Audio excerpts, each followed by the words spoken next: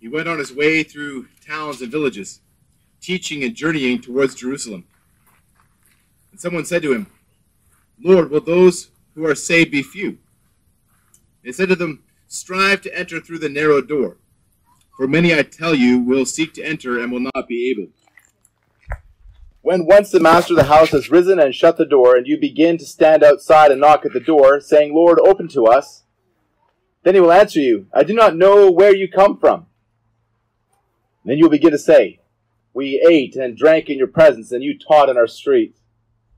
But he will say, "I tell you, I do not know where you come from. Depart from me, all you workers of evil." In that place there will be weeping and gnashing of teeth. When you see Abraham and Isaac and Jacob and all the prophets in the kingdom of God, but you yourselves cast out. And people will come from east and west and north and south and recline at table in the kingdom of God. And behold, some who are last will be first, and some who are first will be last. This is the word of our Lord. May he write its eternal truths upon our hearts this morning. And please be seated.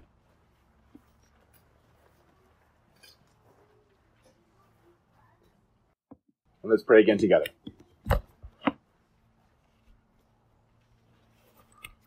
Almighty God, as we approach this passage of Scripture, we pray that your Holy Spirit would work in our hearts.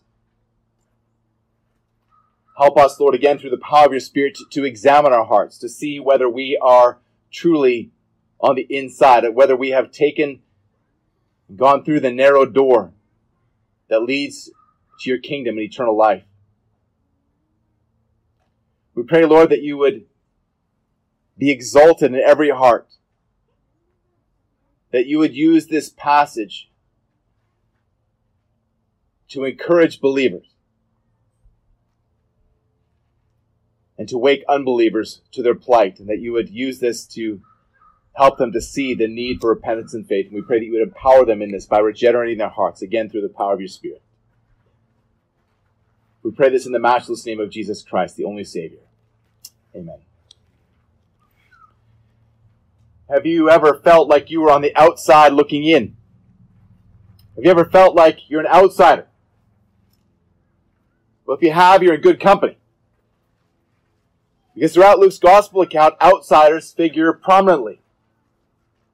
Writing, remember, as a Gentile to the Gentile Theophilus, Luke's gospel account speaks to a broader Gentile audience. Jesus is presented as the one who welcomes the outsider.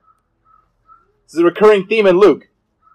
Not just Gentiles, but all the disenfranchised of the first century ancient Near East: Samaritans, women, children, tax collectors, the sick, lepers, and the crippled. Luke 19:10 reads, "For the Son of Man came to seek and save the lost." And several of the best-known parables in the Scriptures are found only in Luke. The so-called Good Samaritan, the prodigal son, the rich man, and Lazarus. They all communicate how Jesus welcomes the outsider. Throughout Luke's gospel account, Jesus himself is presented as an outsider. He is cast aside from the religious leaders, from the political authorities, and from the social elites. From a cultural standpoint, Jesus is on the outside looking in. Yes, he does get invited to the posh parties, but his teaching invariably leads to rejection by the religious, political, and social muckety-mucks. Our passage this morning reveals that it is those who are on the societal inside who are actually on the outside, while those who appear to be on the outside are actually the ones who are going in. There's a wall with a door in it.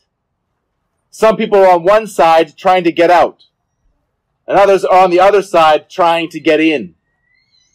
Many are pushing their way out of the kingdom of God, while others are pushing their way in. There are only two kinds of people in the world: those who are in the kingdom of God and those who are not. And many think they're actually in, but are out, while others are striving to get in. So Luke 13:22 to 30 is recorded on a different occasion from what we saw last week, but it's really continuing the same theme. It's connected topically with the previous passage. And after describing what the kingdom of God is like in verses 18 to 21, Jesus now tells us who is on the inside of the kingdom of God. So before what it was like, and now who's in it. God is on the inside, but many are on the outside. Who is going to be outside? Who is going to be inside? Who is part of the kingdom of God? So this morning, our 3 points from this passage are from verses 22 to 24, the narrow door. From verses 25 to 27, cast outside. And verses 28 to 30, outside versus inside. So first of all, verses 22 to 24, the narrow door. This passage begins with a road sign. Jesus is making his way towards Jerusalem. Remember, this is the last stage of his earthly ministry. He has turned his face resolutely towards Jerusalem as of Luke 9:51. Towards Jerusalem, the religious and political and cultural capital of Israel. He's going to arrive in Jerusalem by the end of Luke 19. Next week, Lord willing, Jerusalem will figure prominently again, where Jesus directly refers to his death in the city. As he mourns, as he laments over those who have rejected him and have rejected eternal life. Now remember, as Jesus began his journey to Jerusalem, he was at the base of Mount Hermon after being on the Mount of Transfiguration, where his glory was revealed momentarily to Peter and James and John. It's really only a few days' journey between Mount Hermon and Jerusalem. But Jesus takes most of a year to get there. He's in no rush. Jesus is going to arrive in Jerusalem right on time. He's taking his time because he has work to do. He has teaching that he wants to do on the road, and so he's teaching the people and he's teaching the disciples, preparing the disciples to continue his ministry once he has ascended to heaven. So it's no surprise that we find Jesus here on the road to Jerusalem once again teaching. And as Jesus is teaching, someone asks him, Lord, will those who are saved be few? Now this is, after all, a relevant question, given the fact that Jesus has been talking about the coming judgment, about the division that he brings. It's a relevant question given that he has just been teaching about the hidden but powerful, pervasive, and permeating advance of the kingdom of God. The kingdom advances often imperceptibly, but how many are going to be there? And many Jews had concluded that all Israel would be saved, but they did not consider that it is only elect Israel, only spiritual Israel who would be saved, and that it would be only a remnant of Israel who would be saved. So Jesus responds to the question. Strive to enter through the narrow door, for many, I tell you, will seek to enter and will not be able. So then enter through the narrow door. Well, what's the door? The door is a metaphor for entry into the banquet of blessing on the day of the Lord. Jesus is saying that you must enter through him. Enter the kingdom through Jesus. Turn away from your faith and turn away rather from your sin and put your faith in him. That's the door. Jesus is the door. As Jesus teaches in John 10, I am the door of the sheep. I am the door. If anyone enters by me, he will be saved and will go in and out and find pasture. So the door was standing right there in front of them. But precious few would have ever even imagined that it's only through faith in Jesus Christ that they would be saved. For the word of the cross is folly to those who are perishing, but to those of us who are being saved, it is the power of God. 1 Corinthians 1:18. So then strive to enter through the narrow door. The Greek word that's translated strive here gives us our English word agonize. The pictures of intensity and great effort. That's what it means to strive. In fact, the word that's translated athlete in the ESV version of 1 Corinthians 9:25 comes from the same verb. Every athlete exercises self-control in all things. They do it to receive a perishable wreath, but we an imperishable. Citizens of the kingdom of God strive for an imperishable wreath, the crown of eternal life. Picture an Olympic sprinter putting in countless hours in the gym and on the track in preparation for the race. And then on a race day, they're in the blocks, every muscle coiled and ready to launch, eyes and mind focused solely on the finish line. And at the sound of the gun, the sprinter explodes out of the blocks onto the track, arms and legs pumping in a blur, the body pushed to its limits, right through the finish line and into victory. That's what it means to strive. But you might be asking, well, aren't we saved apart from works? Isn't salvation by grace alone, through faith alone, in Christ alone? Yes. The idea here is not of working your way to God, but of working hard and listening and responding to the message of Christ. It's being earnest about salvation. It's not allowing yourself to be distracted by anything, not fleshly attitudes or desires, not even things that appear good, but will weigh you down and keep you from running the race that is set before you. Listen to Thomas Manson. The reply of Jesus begins by asserting that the way of salvation is a door which God opens and man enters. The entry cannot be made without God. The gate of heaven opens only from the inside. But also man has to make his own way in once the door is open. This is not easy. The entrance is narrow. It's a case of struggling through rather than strolling in. If men fail to enter, it is not that God is unwilling to admit them, but that they will not enter on the only terms in which entrance is possible. So this is a mystery, but again we're seeing God's sovereignty and man's responsibility. Work out your own salvation with fear and trembling, for it is God who works in you to will and to work according to his good pleasure. We see this often, Philippians 2:12 and 13. Have you ever tried to climb a rope? We had to do this in gym class, in fitness tests, and back then I couldn't do it. There was a brief window when I could do it, but now my body weight to strength ratio will not allow me to do that anymore. But it's hard work to climb a rope. As we climb this rope to heaven, we strive, we agonize to climb, we do what we can to climb the rope, but when you have the heavenly perspective, realize that it was God who was holding the other end of the rope. And he's pulling you up the whole time. God's sovereignty and man's responsibility. You will find that you've been striving in the strength that God provides. Now, some of us are aware of that even today. As you strive to hear and obey Christ in the midst of challenges to your faith, as you deal with grief, as we deal with grief as a church, we're conscious of the supernatural strength that God provides, helping us to respond in a way that is counter to the flesh, counter to the way we would have naturally responded if left to our own devices. This is the work of the Lord. Anxiety gives way to peace. Anger gives way to love. Fear gives way to faith. Grumbling gives way to thankfulness. But then the question again is, will those who are saved be few? You look at the mass of humanity, even to those mass of people who are gathered around Jesus. Will there be many or will there be few who will enter into the kingdom and eternal life?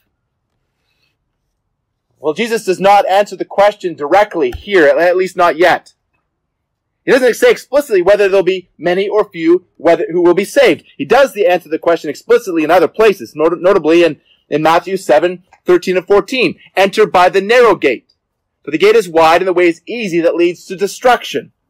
And there are many and those who enter by it are many. For the gate is narrow and the way is hard that leads to life, and those who find it are few. But here, when it comes to whether many or few will be saved, the questioner didn't even really need to ask the question. whoever it was just needed to look around. When you consider all the people who had thronged around Jesus, very, very few had turned to him in faith and repentance. Jesus ministered to multitudes, but very few followed him. And we only need to look around as well. All have seen the testimony of God in creation, but how many have actually sought God? Many have heard the gospel, but how many have responded to in faith? It was true in Jesus' day, and it is true in ours. Yes, there are periods of revival, but that is not the norm. That has not been the norm throughout history. We pray for revival. We hope for revival. These are brief periods in the span of human history. So Jesus doesn't say here whether many or few will be saved, but he does say that many will seek to enter the kingdom and will not be able. There are many who seek to enter the kingdom, but they seek to do so on their own terms, in their own way, by their own means. And they'll never be able to enter. Many will think that they are saved, but aren't. Many are self-deceived. The focus here is not on looking around, it's looking within. Jesus is essentially saying here, make sure you aren't self-deceived.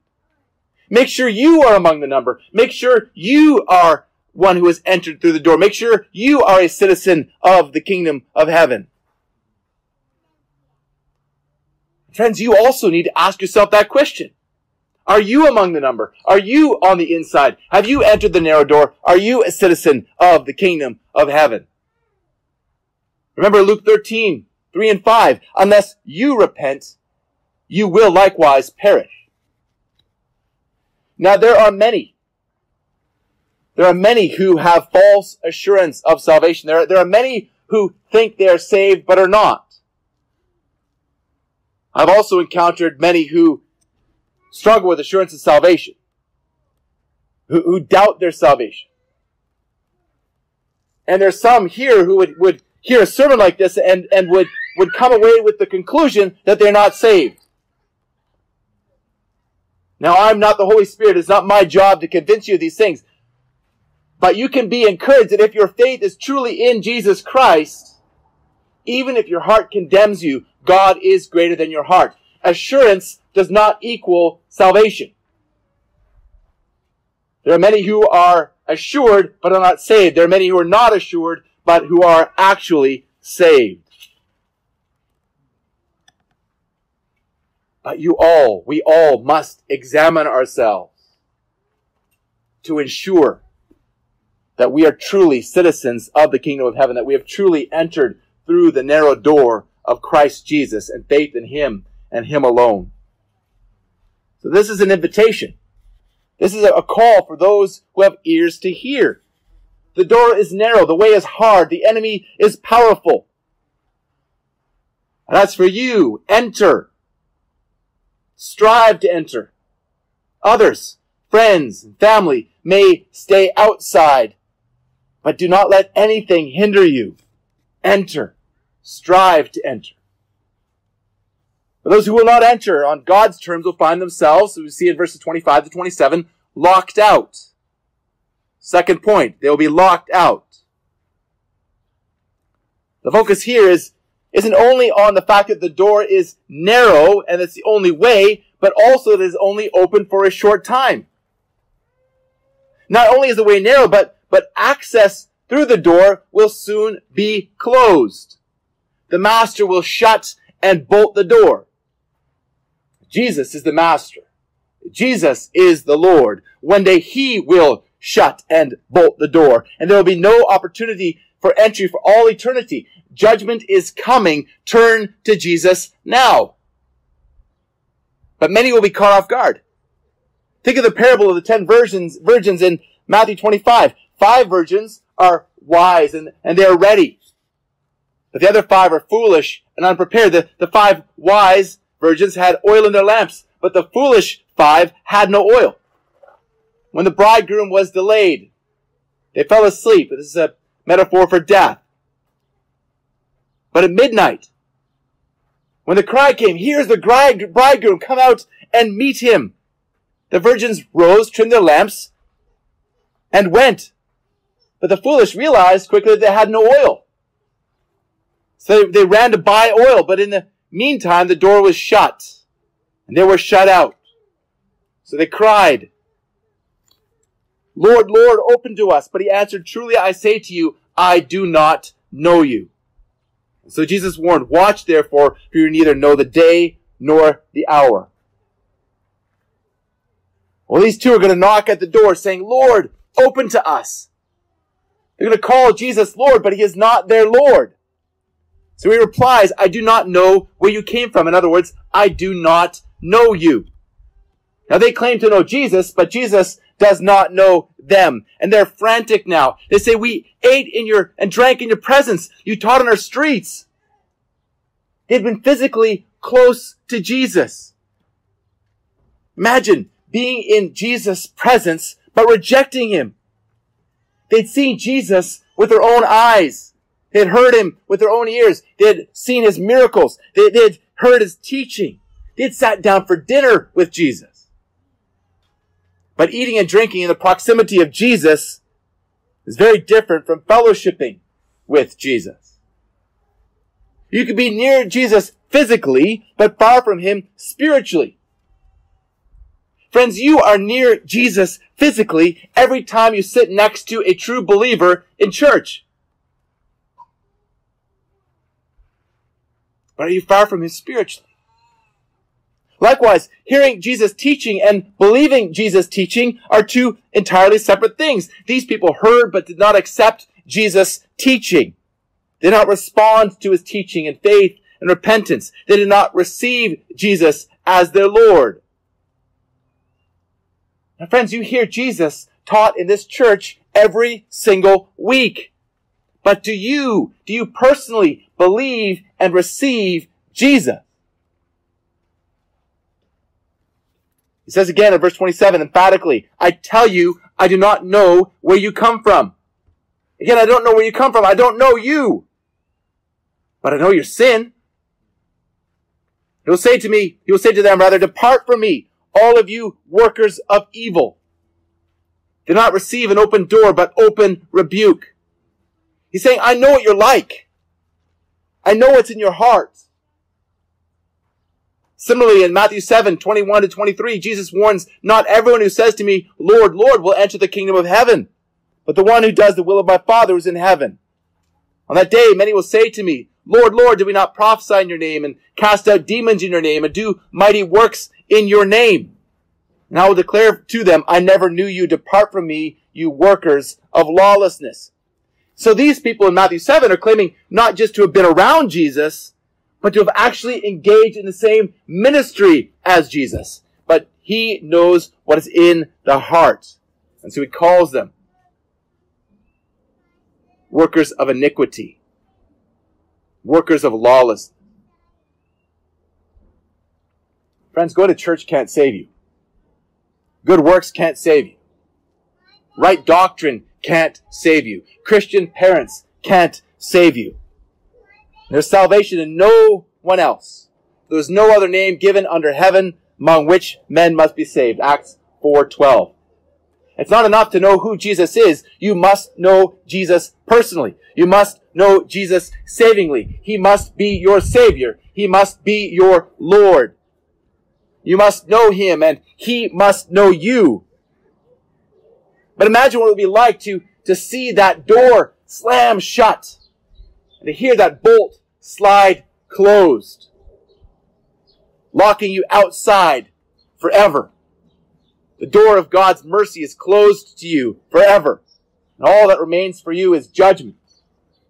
God's righteous judgment for your sins. It's pitiful, really. They're desperate to get in, but it'll be too late. This makes me think of Noah's Ark. In 2 Peter 2:5, Peter refers to Noah as a herald of righteousness. During the time of the preparation of the ark, Noah would have been warning the people of the coming flood, but the people had rejected the warning. And during the whole time that the ark was being prepared, God was being patient, 1 Peter 3:20. The building of the ark was there as a testimony of what was coming. But the people rejected the warning. There was room for many more, but only Noah and his family went in, and God shut the door. The great deep burst forth, and the windows of heaven opened, unleashing the deluge. People who had mocked Noah were now screaming for help. But it was too late. Only 8 people from the whole face of the earth were spared God's judgment. It makes me think of the threat of nuclear war and the movies about nuclear war that terrorized me in my childhood. The bombs have been dropped. The bunker door has been shut and barred.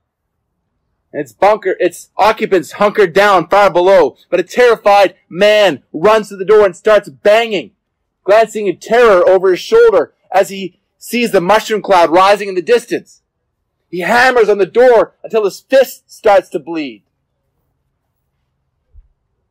Until the shockwave hits him and he evaporates in the blast.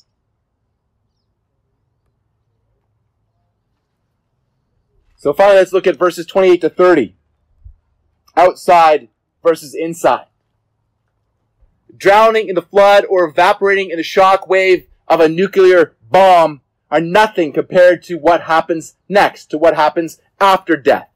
So now Jesus describes what happens at the final judgment. He describes the eternal state of those who are on the outside versus those who are on the inside. There's going to be many surprises. Many who expected to be in are out. Many who they expected to be out will be in. So I have 3 subpoints here. First of all, the cast out in verse 28. Jesus says in verse 28 that there will be weeping and gnashing of teeth. Now this is a common description in the Gospels, especially in Matthew, that describes the response of those to whom Jesus has commanded to depart from him into the eternal torments of hell. Don't let familiarity desensitize you from what is going on here. Don't be desensitized to the horrors of hell. The New Testament is full of descriptions of what hell will be like. Matthew 25:41. And he'll say to those on his left, "Depart from me, you cursed, into the eternal fire prepared for the devil and his angels."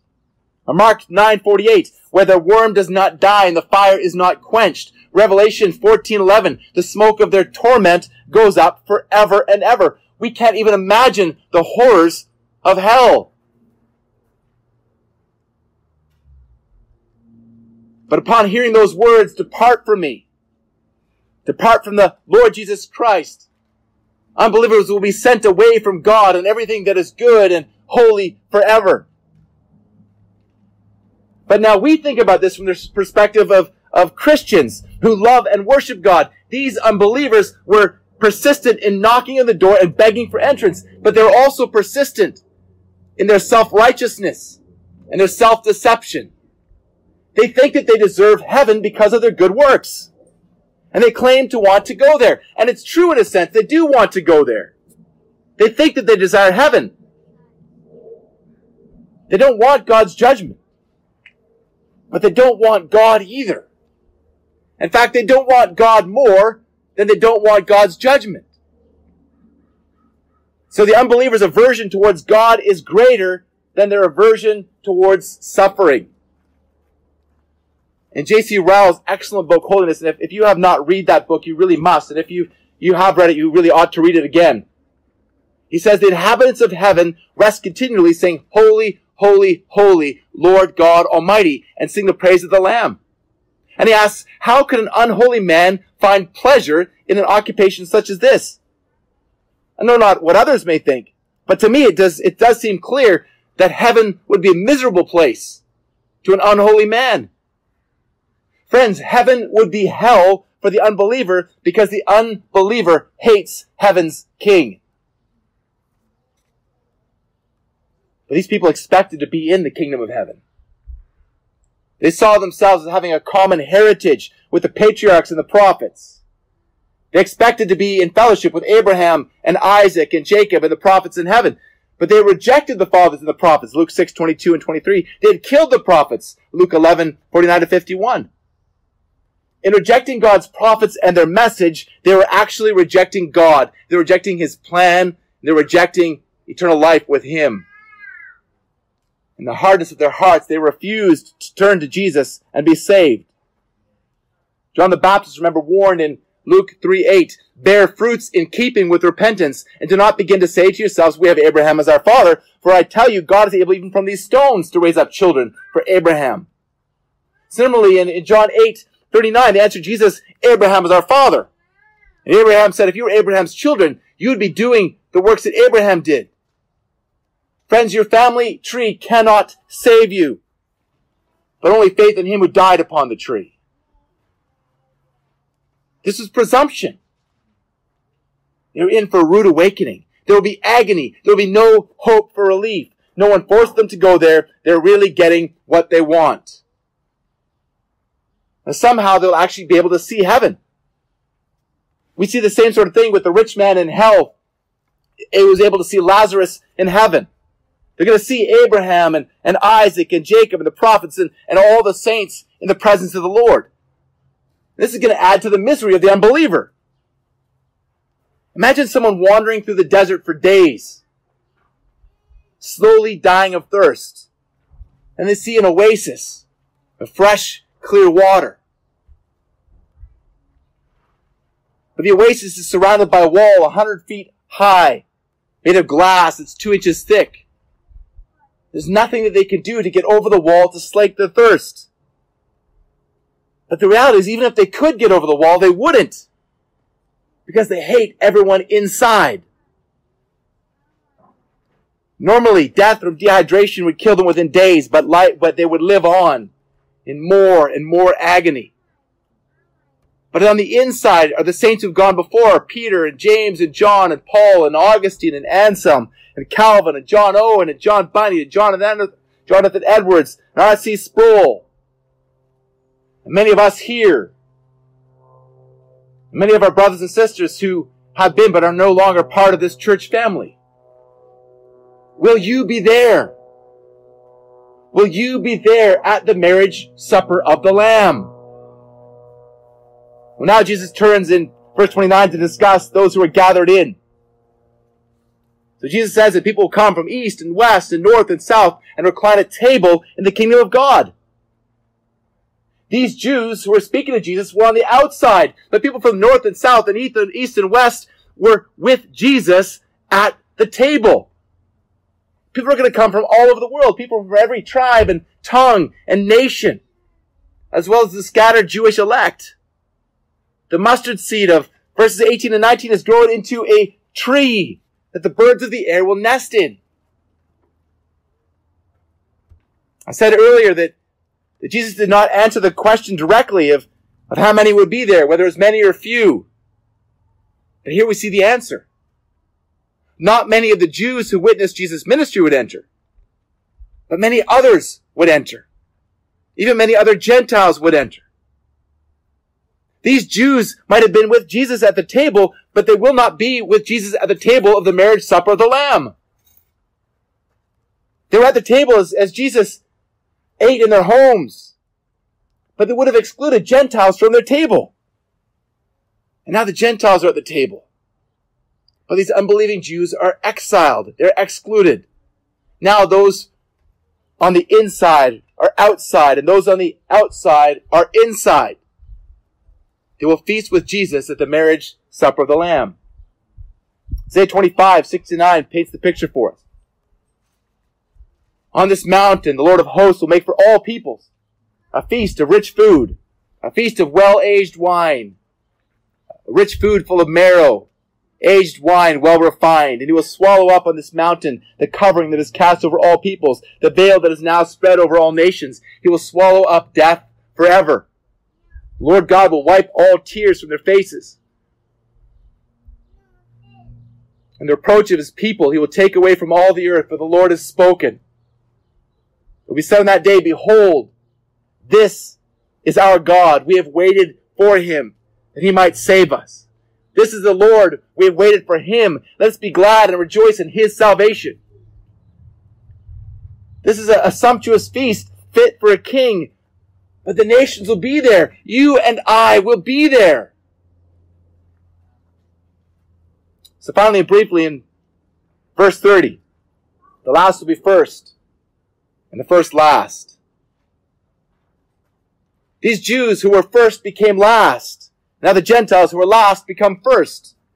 This is double judgment for the Jews, because not only are they excluded, but the hated Gentiles who were excluded are now included. The insiders are outside, and the outsiders are inside.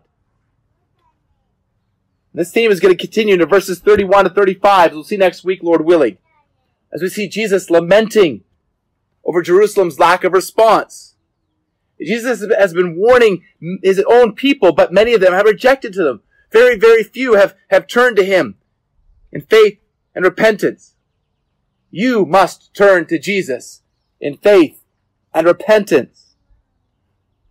The door, though narrow, is now open, but it will not remain so forever. It will close, and it might close soon. It will soon be shut and bolted forever. Do not reject this opportunity. Today is the day of salvation. There are plenty of seats at the table.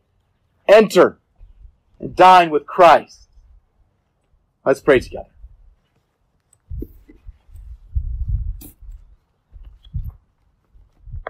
Almighty God, we praise you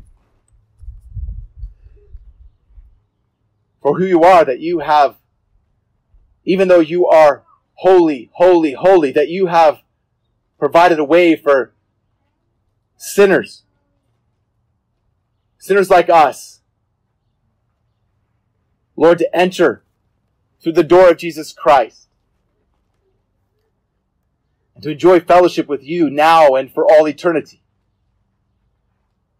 We pray, Lord, that there are any here who have not yet turned to you in faith and repentance, that you would regenerate their hearts, that you would grant them faith, help them to see who Jesus is, help them to see that Jesus is the door, and help them to enter by him. And Lord, for the many here who are truly saved, we pray that you would help us to be encouraged and built up as we meditate on these things, as we meditate on what we deserve, on your great grace and mercy towards us through Jesus Christ, the door to eternal life. We praise you for this passage. We praise you, Lord, for the truths that it contains. We pray for how it reveals who you are. We pray that you would help us to worship you for who you are, to begin through the strength that you provide, to live for you and to give glory to you for your name's sake. And all God's people said amen.